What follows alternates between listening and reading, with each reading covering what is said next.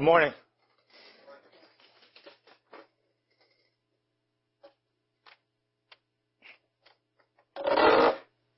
We find joy in Paul's letter to the Philippians. We don't find a lot of joy. We find some evidence of tension and lack of joy between the sentences that are written in the church at Philippi. We find some tension there. Those Paul left in charge are becoming anxious and afraid, becoming discouraged and disappointed. So we might ask the question, relevant question, why has this church lost its joy? Where is joy found? And where does it tend to disappear? Paul clears away the confusion, and he ends up isolating the influence that is ripping this church apart and that is stealing its joy. Look what it says in Philippians 3, 1 through 7. I'll read it. Follow along. Paul writes, "Finally, my brothers, rejoice in the Lord. To write the same things to you is no trouble to me and is safe for you. Look out for the dogs. Look out for the evildoers. Look out for those who mutilate the flesh. For we are the circumcision who worship by the Spirit of God and glory in Christ Jesus, and put no confidence in the flesh, though I myself have reason for confidence in the flesh also. If anyone else thinks he has reason for confidence in the flesh, I have more. Circumcised on the 8th day, of the people of Israel, of the tribe of Benjamin, a Hebrew of Hebrews, as to the law, a Pharisee, as to zeal, persecutor of the church, as to righteousness under the law, blameless. But whatever gain I had, I counted as loss for the sake of Christ." Finds the need to tell this group of believers to watch out. They had lost sight of what is dangerous. They let their guard down. And as a result of not knowing what to look out for, not knowing what to watch out for, their spiritual lives are ebbing as a result, and they really don't know why. It tells them, look out. What are they to look out for? It says, look out for the dogs. Look out for the evildoers. Look out for those who mutilate the flesh. The dogs is a word that the people in the church at Philippi probably heard, and they heard it being aimed at them. In the Jewish culture, and 10% of the Roman Empire was Jewish, an unconverted Gentile who existed outside of covenant involvement, who was seen as an outie. So if you were a Jew, you considered Jews and converts to Judaism as innies. Everybody else was an outie. And another way to refer to these outies was to call them dogs. It was a term, not a really nice term, but a term that they felt describes those who live outside of covenant relationship with God. Talk about evildoers. And when Paul says, look out for evildoers, he's not talking about secular evil. He's not saying look out for people who rob stores, look out for people who steal, look out for people who beat people up. He's not talking about secular evil. He's talking about sacred. They will need to watch out when they enter churches and sacred assemblies. The things to watch out for are not going to hit them when they're walking in downtown Philippi unless they walk by a religious establishment. That's what they've got to watch out for. These evildoers will be active in church. That's why he writes this in the context of a letter to be written in a church. So look out for dogs, look out for evildoers. He says those mutilators of the flesh. Different barbarian pagans had different mutilation rites that they did to identify innies and outies, and some of them were very gross, involved mutilation of different parts of the body. Jews had circumcision, and the way Paul describes circumcision here, he describes it as mutilating the flesh. This is extremely harsh language. In light of the fact that Paul would have prescribed circumcision as being something necessary for an innie. Again, when the Bible talks about circumcision, it's not speaking of a procedure that could bring cleanliness. Sometimes that's what circumcision means in our day. In that day, circumcision was something that you did to define yourself as an innie. God said, this is what you need to do in order to cross over from being a dog to being part of the family, from being an outie to being an innie. You needed, guys, to be circumcised. And when you were, that brought you within covenant community, as long as you were willing to do the rest of the things to go with it. To describe this as mutilation, Paul is being very harsh. And who is he targeting then? Who is he telling them, look out for? It seems those who would instruct Gentile converts to submit to circumcision. You know what he's telling them to watch out for? Watch out for those who tell you, to this group of Philippians, that you need to become Jews in order to become Christians. That's what he's telling them to watch out for.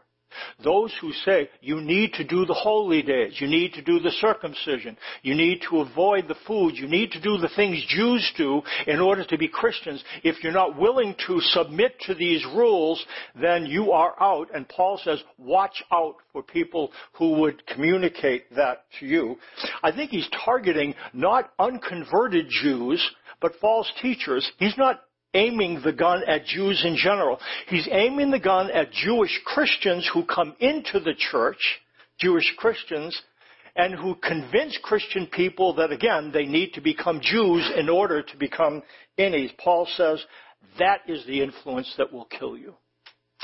Watch out for that.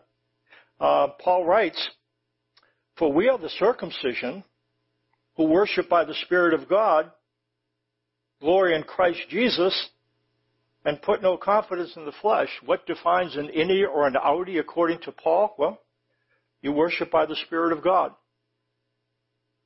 You put your confidence in Christ Jesus, not in what you do for Him, but what He did for you. Those who are innies believe that God has taken the step. The weight is on the shoulders of God and His Son, not on the shoulders of individuals who have to do this and that. You say, put no confidence in the flesh. What does it mean to put no confidence in the flesh? What he says in verse 4, if anyone else thinks he has reason for confidence in the flesh, I have more. Circumcised on the 8th day, the exact day you needed to be circumcised. Of the people of Israel, tribe of Benjamin, Hebrew of Hebrews, as to the law, a Pharisee. A Pharisee was a senator in those days. It was somebody who studied the law. They were the lawyers in that sense because Israel at the time was a theocracy. And the law of the land was the law of God. And in our place, lawyers are those who understand the law. They understand the Constitution. In that day, the law of God was the law of the land. There was no separation between church and state. And so the police worked for the clergy. And so if you didn't tithe, if you didn't do this, that, and the other, it wasn't just shame, shame on you in a service. You might have somebody with some weight, the weight of the government behind them, forcing you to comply. That's what it was. That's what it was like living in a theocracy. It's more like living in a Muslim state. The more that, it's in terms of comparing apples with apples, that's kind of what it would feel like. It talks about, as to zeal, a persecutor of the church. Paul was not in it for the power. Again, a lot of Pharisees who were Pharisees, that was their way to have access to power, but Paul was a Roman citizen. That was a privilege that you paid a lot of money or you had to do something in order for your family to receive that benefit. What we think happened is one of Paul's grandfathers, great-grandfathers, must have done something for one of the emperors. And the emperor conferred upon Paul and his family the status of citizenship. And that was a really big thing. So Paul was a Roman citizen. He didn't need to become a leader in order to get out from under some type of inferiority thing. No. So when he became a Pharisee, he did so because he believed in it, and he was willing to do whatever. That's why when others were a little bit hesitant to persecute the church, Paul said, I'll go. It's wrong. And he was willing to do what he needed to do. As to righteousness under the law, blameless. To put confidence in the flesh, then, in the context, it's not about, okay, I'm big, therefore God will accept me. Confidence in the flesh is to do the right religious things, Jewish things. You need to be circumcised on the right day. You need to be one of the tribes of Israel. You need to have done the things that would lead you to become Jews in order to be accepted by God. So, here would be the question put to an individual. If God were to stand by the gates of heaven, eternal existence, and ask you, why should I let you in? What would you say?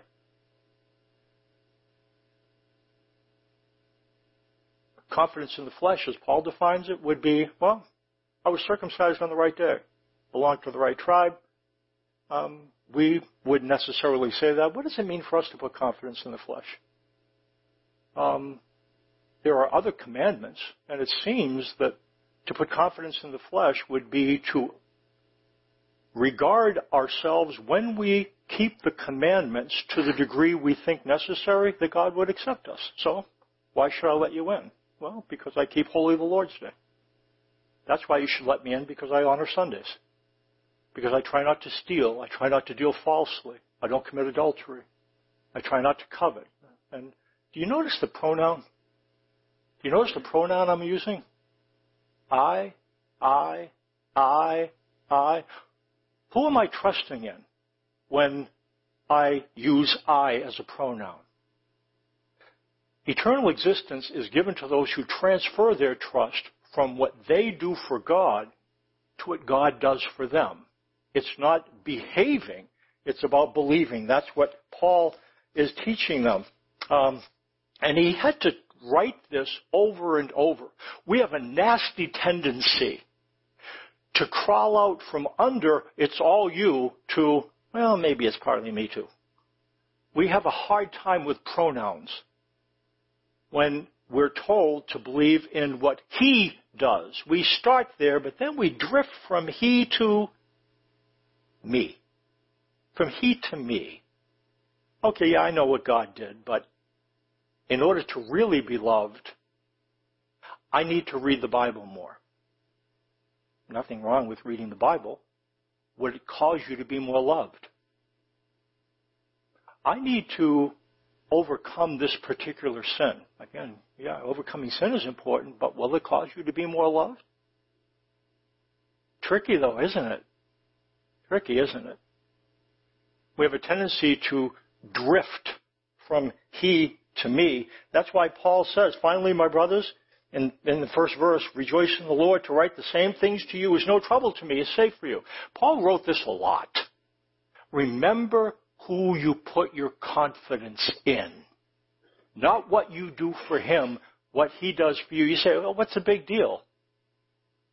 This misunderstanding is what was killing the church in Philippi and what was stealing their joy. Here's the deal. When you put the weight of your eternal destiny on your shoulders, I'll tell you one thing that's going to disappear faster than you go like this, and that is joy. That's joy. When you have to, in order to be accepted, you might get determination, you might get discipline. I'll tell you what you won't have, joy. Joy disappears. Joy is found on the far side of love, and love is found on the far side of freedom. We'll say that a couple of times. Anyways, Paul would put the crosshairs on sacred evil watch out for people in sacred assemblies who would lead you to believe that God loves you and He'll love you even more. And Paul would put the crosshairs on that, but then it would start to stray. And then it would go to different secular forms of evil. Again, secular evil is something to watch out for. But it doesn't get in the way of our connection with God. It makes life uncomfortable. We tend to think that we need to watch out for immorality. Okay, yeah, that's something to watch out for. Sacred evil is more dangerous. It sucks life away, and you're not even aware that it's doing so. That's why, and it steals joy. It's what happened in Galatia. Paul led them to believe that because of the cross, they were beloved children of God. And what ended up happening, because they believed this, they really believed it. They believed, you mean to tell me because of what Jesus did, we're innies, and all we have to do is believe it? Paul said, that's exactly what I'm... Wait. We don't have to eat this or that or go to this or that. That's exactly what I'm saying because of what he did. That's it. And you know what we tend to be afraid of? That if we believe something like that, then they say, hey, whoa, great, I can do anything I want. That's not what happened. You know what ended up happening to them? Get this. They found it easy to love one another. The weight was off. And you know what that brought on the far side of the ability to love one another? What do you find on the far side of love? Joy. That's what you find on the far side of love, either being in that community, being part of the community. When people are, the burden is off, they are loving one another, that's a place where joy lives. There might not be a lot of money. People aren't perfect. But there's love there. There's joy. That's where joy is found. Joy is found on the far side of love. You want to get to joy? You get there via love.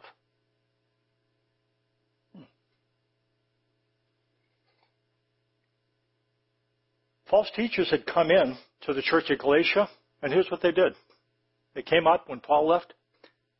Okay, how many believe, so they might do something like this. How many believe that God loves you because of Jesus?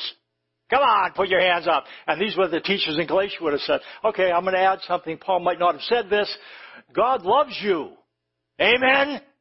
Amen? Amen. And He'll love you even more if you honor the Lord of the holy days. And He'll love you even more if you avoid food sacrificed to idols. And He'll love you even more if you get... What do you think? And they ended up saying, amen. You know what they did? They believed it. What do you imagine happened? Tell you what happened with joy. That's what happens when the burden comes off of Jesus and goes onto our shoulders. They were disciplined and they did the things. You know what they ended up starting to do? It said they started to bite and devour one another.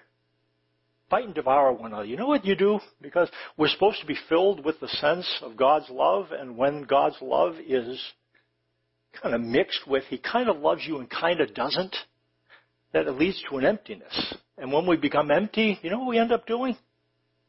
We end up taking bites out of ourselves. The word remorse comes from a Latin word, mordere, which means to take a bite.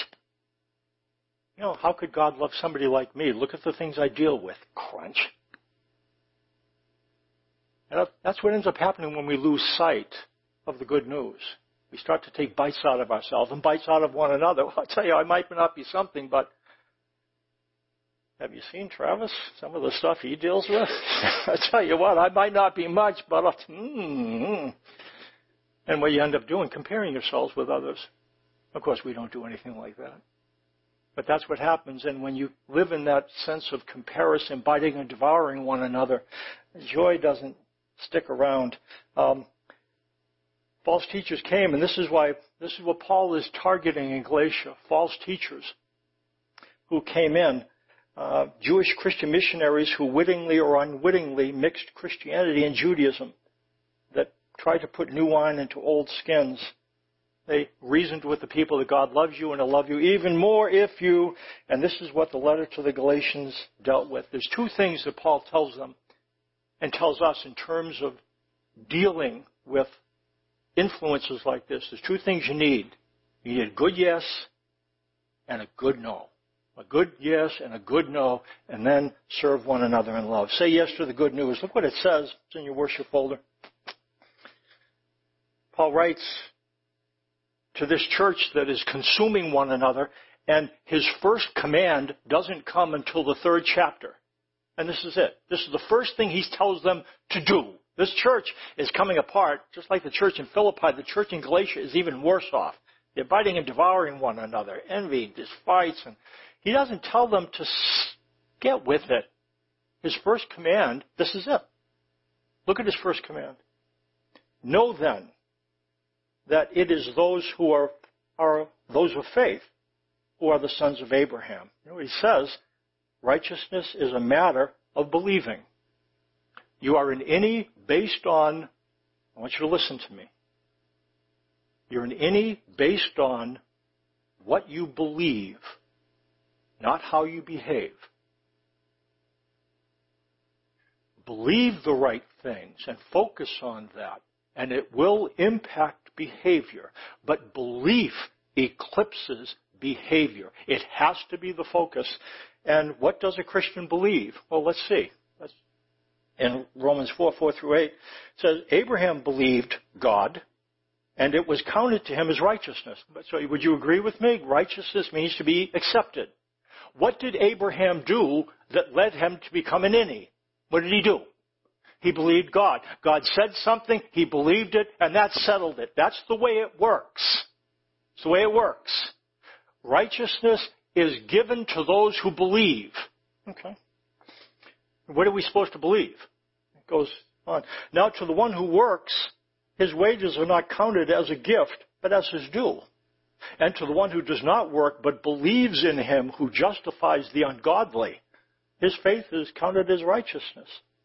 Just as David also speaks of the blessing of the one to whom God counts righteousness apart from works. Blessed are those whose lawless deeds are forgiven and whose sins are covered. Blessed is the man against whom the Lord will not count his sin. Okay, Abraham believed God and it was counted to him as righteousness. Now it says, to the one who works, his wages are not counted as a gift, but as his due. Salvation is a gift, not a reward. You agree? If I submit a time card to God, you'll notice how often I went to church.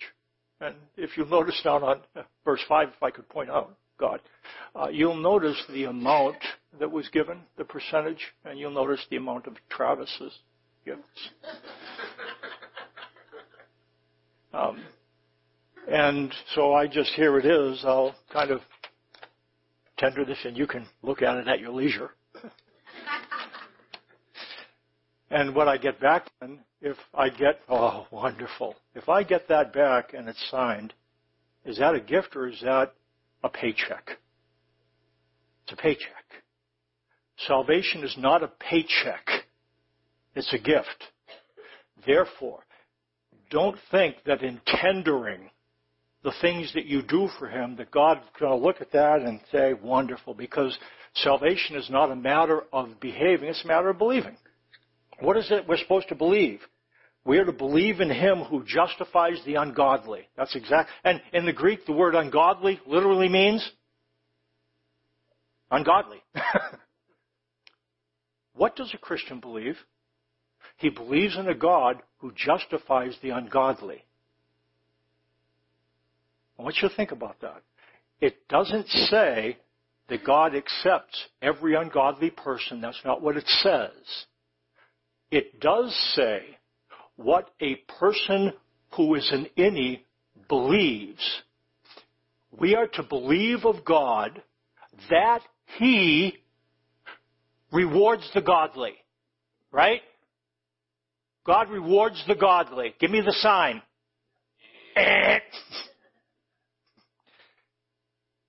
God doesn't reward the godly. To be justified means declared righteous. He justifies the ungodly. That's what your God is like.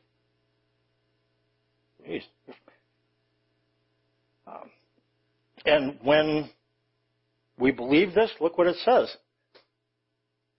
His faith is counted as righteousness, Romans 4:5, excuse me. And just as David also speaks of the blessing of the one to whom God counts righteousness apart from works, blessed are those whose lawless deeds are forgiven, whose sins are covered.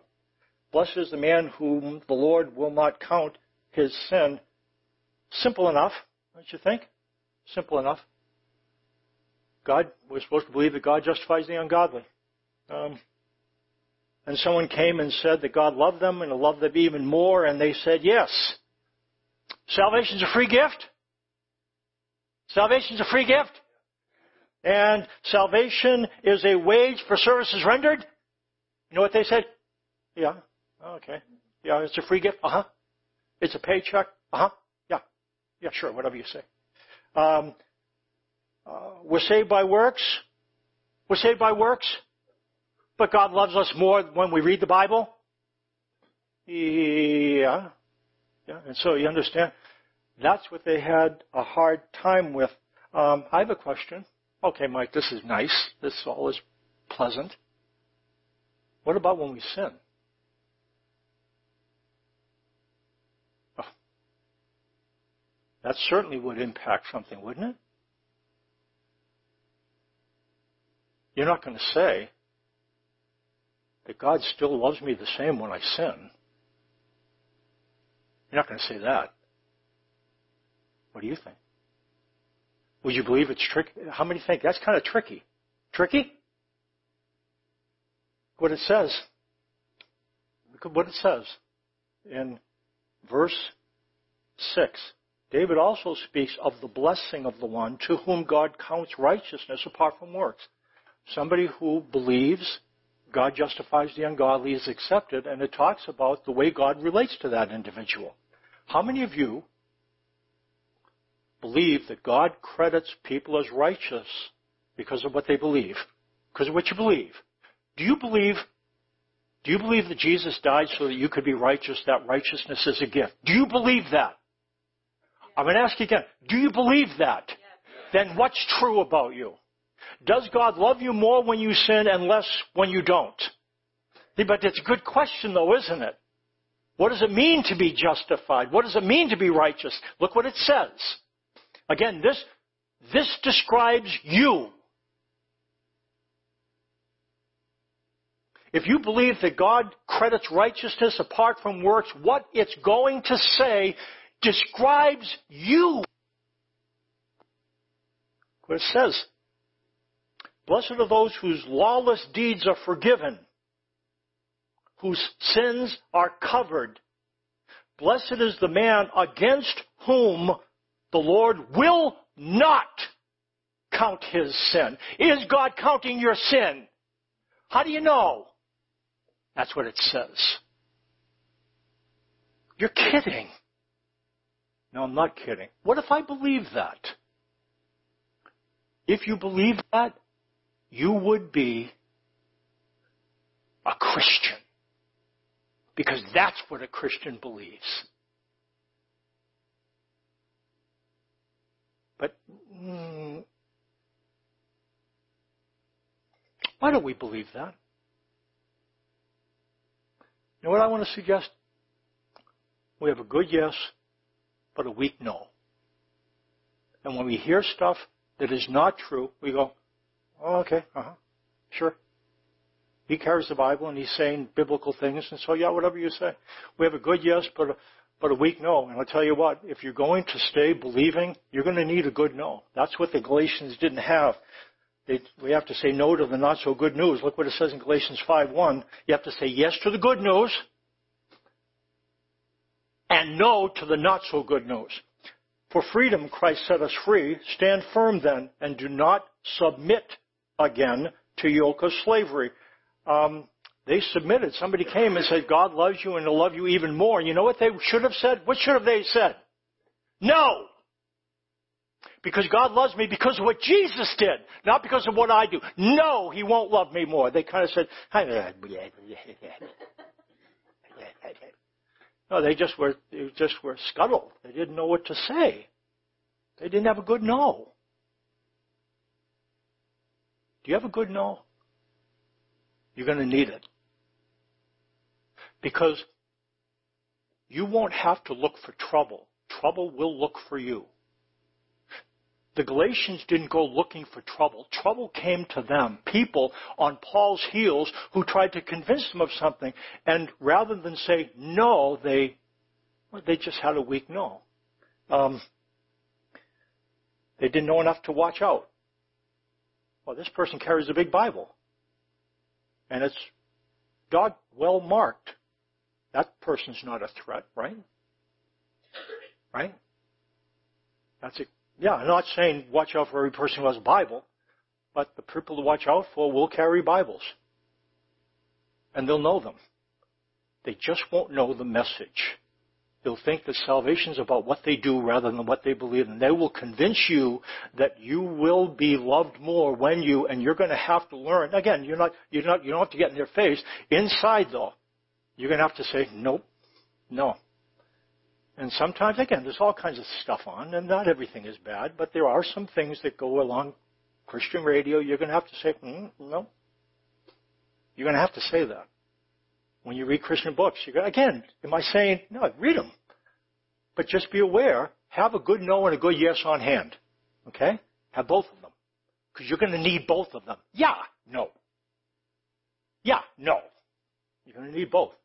And if there's no no's, you have to develop one. We tend to think as long as we're not doing Jewish stuff, we're okay. Let's be clear. So as long as you're not slitting the throat of a goat, you know what I mean, you're good. If you start to slit the throats of goats, then you might watch out. But if you're not slitting the throats of goats or, anything like that, then you're good. But that's what we tend to think when we look at things like this. We're in no jeopardy. It's not a threat to us, is it? Yeah. Look what Paul says in Colossians. And you, who were dead in your trespasses and the uncircumcision of your flesh, God made alive together with him, having forgiven us all our trespasses, by canceling the record of debt that stood against us with its legal demands. This he set aside, nailing it to the cross. He disarmed the rulers and authorities and put them to open shame by triumphing over them in him. The Old Covenant is the record, and I'll read the rest in just a sec. The Old Covenant is the record of debt that stood against us with its legal demands. God will bless you if you, and will curse you if you don't. That is the certificate of debt. That's what hangs things over our head. What it says, this is what God set aside, nailing it to the cross. What did God set aside, nailing it to the cross? The Old Covenant. We're going to celebrate communion. And what communion tells us is the covenants changed. It went from Old Covenant, commandment-based, you're blessed if you obey and cursed if you disobey. That was the old agreement. At the cross, Jesus said, this is the new covenant in my blood. When we celebrate communion, we're celebrating that God went from Old Covenant to New Covenant. It's a different covenant. It's not a hybrid, old and new. The old is the old and the new is the new. And God set aside the old one by nailing it to the cross. This is how he disarmed the rulers and authorities. Again, when we are under the weight of God blesses you if you obey and curses when you disobey, you know what that leads to? Insecurity and fear. Fear of judgment. I'll tell you what. Fear of judgment can lead to a lot of things. You know what it can't lead to? Love. And it can't lead to joy. Not possible. It is not possible for you to be frightened into love and into joy. Just doesn't work. Different operating systems. That's why God convinces us of the fact that we are not judged. You know why? Because as the fear of judgment goes down, what goes up? And when love goes up, what goes up? Joy. That's the way it works. That's the way it works. Joy is found on the far side of love, and love is found on the far side of freedom from law. from the old covenant. That's what Jesus pinned to the cross. When we understand that's what the cross means. I've done this illustration before. Let's say ISIS captured somebody from Sioux Falls. ISIS captured somebody from Sioux Falls. Somebody was traveling and they took them in custody and they found them guilty of violating Islamic law. We determined that we, as this church, are going to rescue this person. And there's two ways to do so. We could operate within the law. And what we could do, we could send a substitute. Anybody willing to go and to hand themselves over to the powers that be in this part of the Middle East, and what's going to happen, we're going to do an exchange. You will take this person's place, and they will be free. We might find somebody to do something like that. But that's operating within their law. That's one way to set them free, right? Well, there's an exchange, and this person will take their punishment, and okay, there's another way to do so, and that would be to go get a lot of guns and overthrow the government and take, and again, I'm just talking about this specific instance, and to take their law and nail it to a wall and put a cross through it. Eradicate it. The government is overthrown and the law is no longer in control. Will the person go free? Did we have to exchange anyone? Which one of these resembles what happened at the cross? The latter. He nailed the law to the cross. God does no longer bless who keeps the commandment and curses those who don't. How do you know? That's what got nailed to the cross. It's a different government. It's a different covenant. What's the deal now, Mike? God will not count the sins against those who believe that he justifies the ungodly. That's the new covenant. Jeez, holy smokes. So what? What are you supposed to do? What he says, therefore, 2:16, let no one pass judgment on you in questions of food and drink, or with regard to a festival, or a new moon, or a Sabbath. It talks about the Lord's Day. What are you supposed to do? When somebody says, you know what, I saw you, Chuck. I don't want to say anything. He was mowing his lawn on the Lord's Day. Huh? And using a riding mower. Isn't that terrible? You know what you're supposed to do? That's not terrible. Okay, now relax on the Lord's Day, relax on the Sabbath, but don't think God loves you anymore, because that's what you're not supposed to let anyone judge you on. It doesn't matter. What do you mean it doesn't matter? Because it doesn't matter what I do for him. It's about what he did for me, and it's not about behaving, it's believing. So I'm going to honor God on Sunday, not because I have to, but because I want to. And that's different. I don't have to be in the family. My status in the family is not dependent on what I do and don't do on Sunday. I'm in because of what he did. And when I believe it, you know what it seems to be?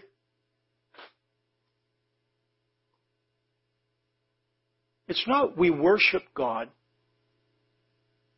then he loves us.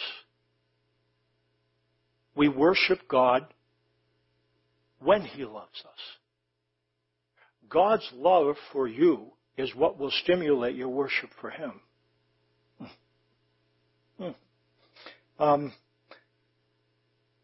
What's so bad about pressuring people to obey the commandments? Look at verse 23.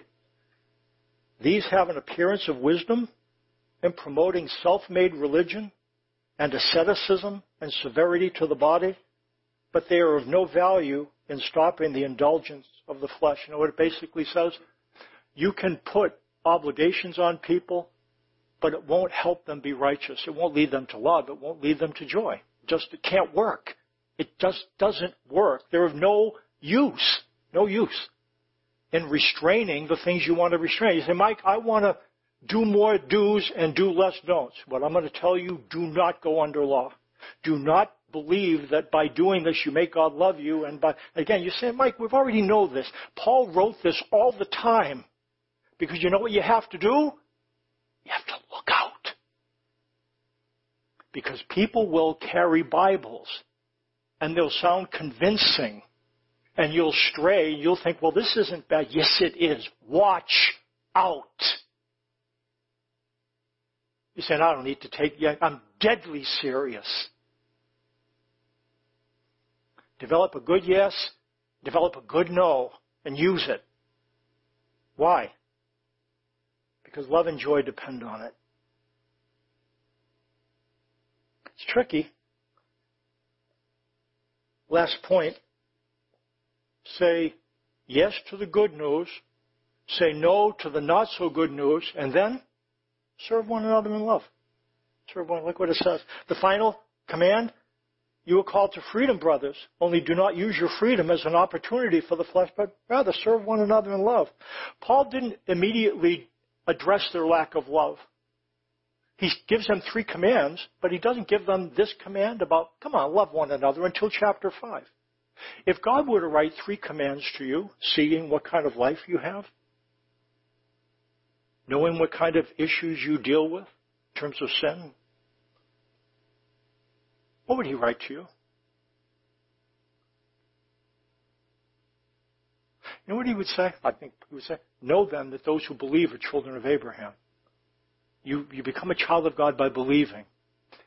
Stand firm. Don't let yourselves be subject again to a yoke of slavery. Don't do it. And then serve one another in love. Do you know what the thing is? So we talk about joy is found on the far side of love, right? Love is found on the far side of freedom. It's liberty, then love, then joy. What is it? Liberty, then. In order to get joy, in order to get love, you need freedom. Freedom. Liberty, then love. Liberty. And that's why Paul had to keep on writing it. And this is the nature of joy. Love can't be legislated. The early church was great at it. Not great at it, but they were good at it. There was a lot of persecution, but they really were pretty good at loving. And then things changed overnight. Again, there was some plagues in the 3rd century. And the Christians would roll up their sleeves and go tend to the sick because they believed that those people mattered to God. And so they rolled up their sleeve, they rolled the dice, and they loved them. Some of them died, some of them didn't, but they felt like this is somebody Jesus would love, and we're going to love them. And you know what the government tried to do? Because it was so effective, they tried to make the same thing happen. And they tried to legislate, we want you to go and take care of the sick and the bereaved and the oppressed. Emperor Julian did that. And how well did that work? You can't legislate love. It didn't work. Because the people were sitting there and they would look at the church, they'd say, look how they love one another. But the government couldn't make that happen. You know what ended up happening? Things happened. Things changed overnight. There was some persecutions, and then in the early part of the 4th century, Constantine had a sign and a cross, and he used that to go into battle, and he was victorious. And then what he ended up doing in the decades that followed, he caused Christianity to be the kind of the favored religion of the religious empire. So they built houses for clergy, and if you wanted to get an important post, you had to be a Christian to do so. And what do you think happened? So now they're legislating, do what the Bible commands. Or the Bible wasn't in place yet, actually. Do what this Christian religion commands, and then you'll get benefited. How do you think love went up or down? Love went up or down? Down. You can't legislate love. It's got to be free. You do it because You want to. When it's legislated, it doesn't work. That's what ended up happening. And within a generation of it becoming the official religion, you know what Christians were doing? Killing one another for heresy. It happened that fast. Within a generation, it went from sacrificing for the poor to infighting with one another. What caused that, Mike? Do you know what caused that? They didn't know to watch out.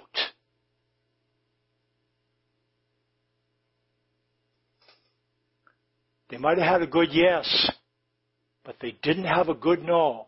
And because they didn't have a good no, they couldn't serve one another in love, and love spiraled, and there was no joy. Okay, how do we wrap this up? There's joy is on the far side of, and love is on the far side of freedom. Freedom is about, there's a verse, there's no fear in love, but perfect love casts out fear. For fear has to do with punishment.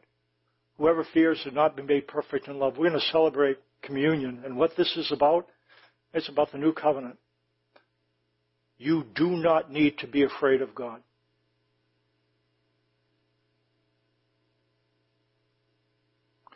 The more you learn about Him, the less you will fear His judgment. I want you to listen to me. God is not counting your sin.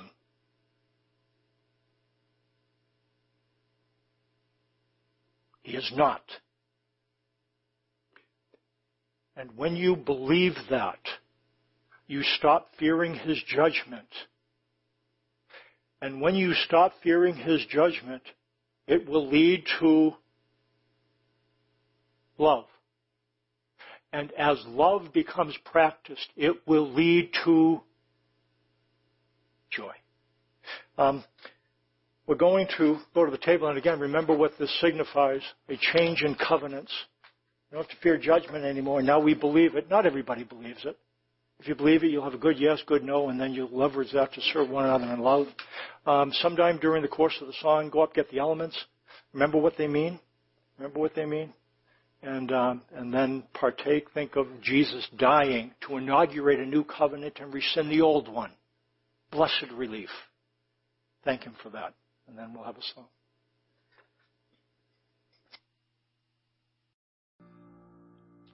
Dear Father, we just want to thank You. Help us to remember to watch out. Help us to remember Paul's rules, and help us to remember this is free, and that this is a new covenant, and that You have abolished the law. We are so thankful for liberty, love, and joy. These things we are grateful for, and we humbly receive them. In Jesus' name, amen.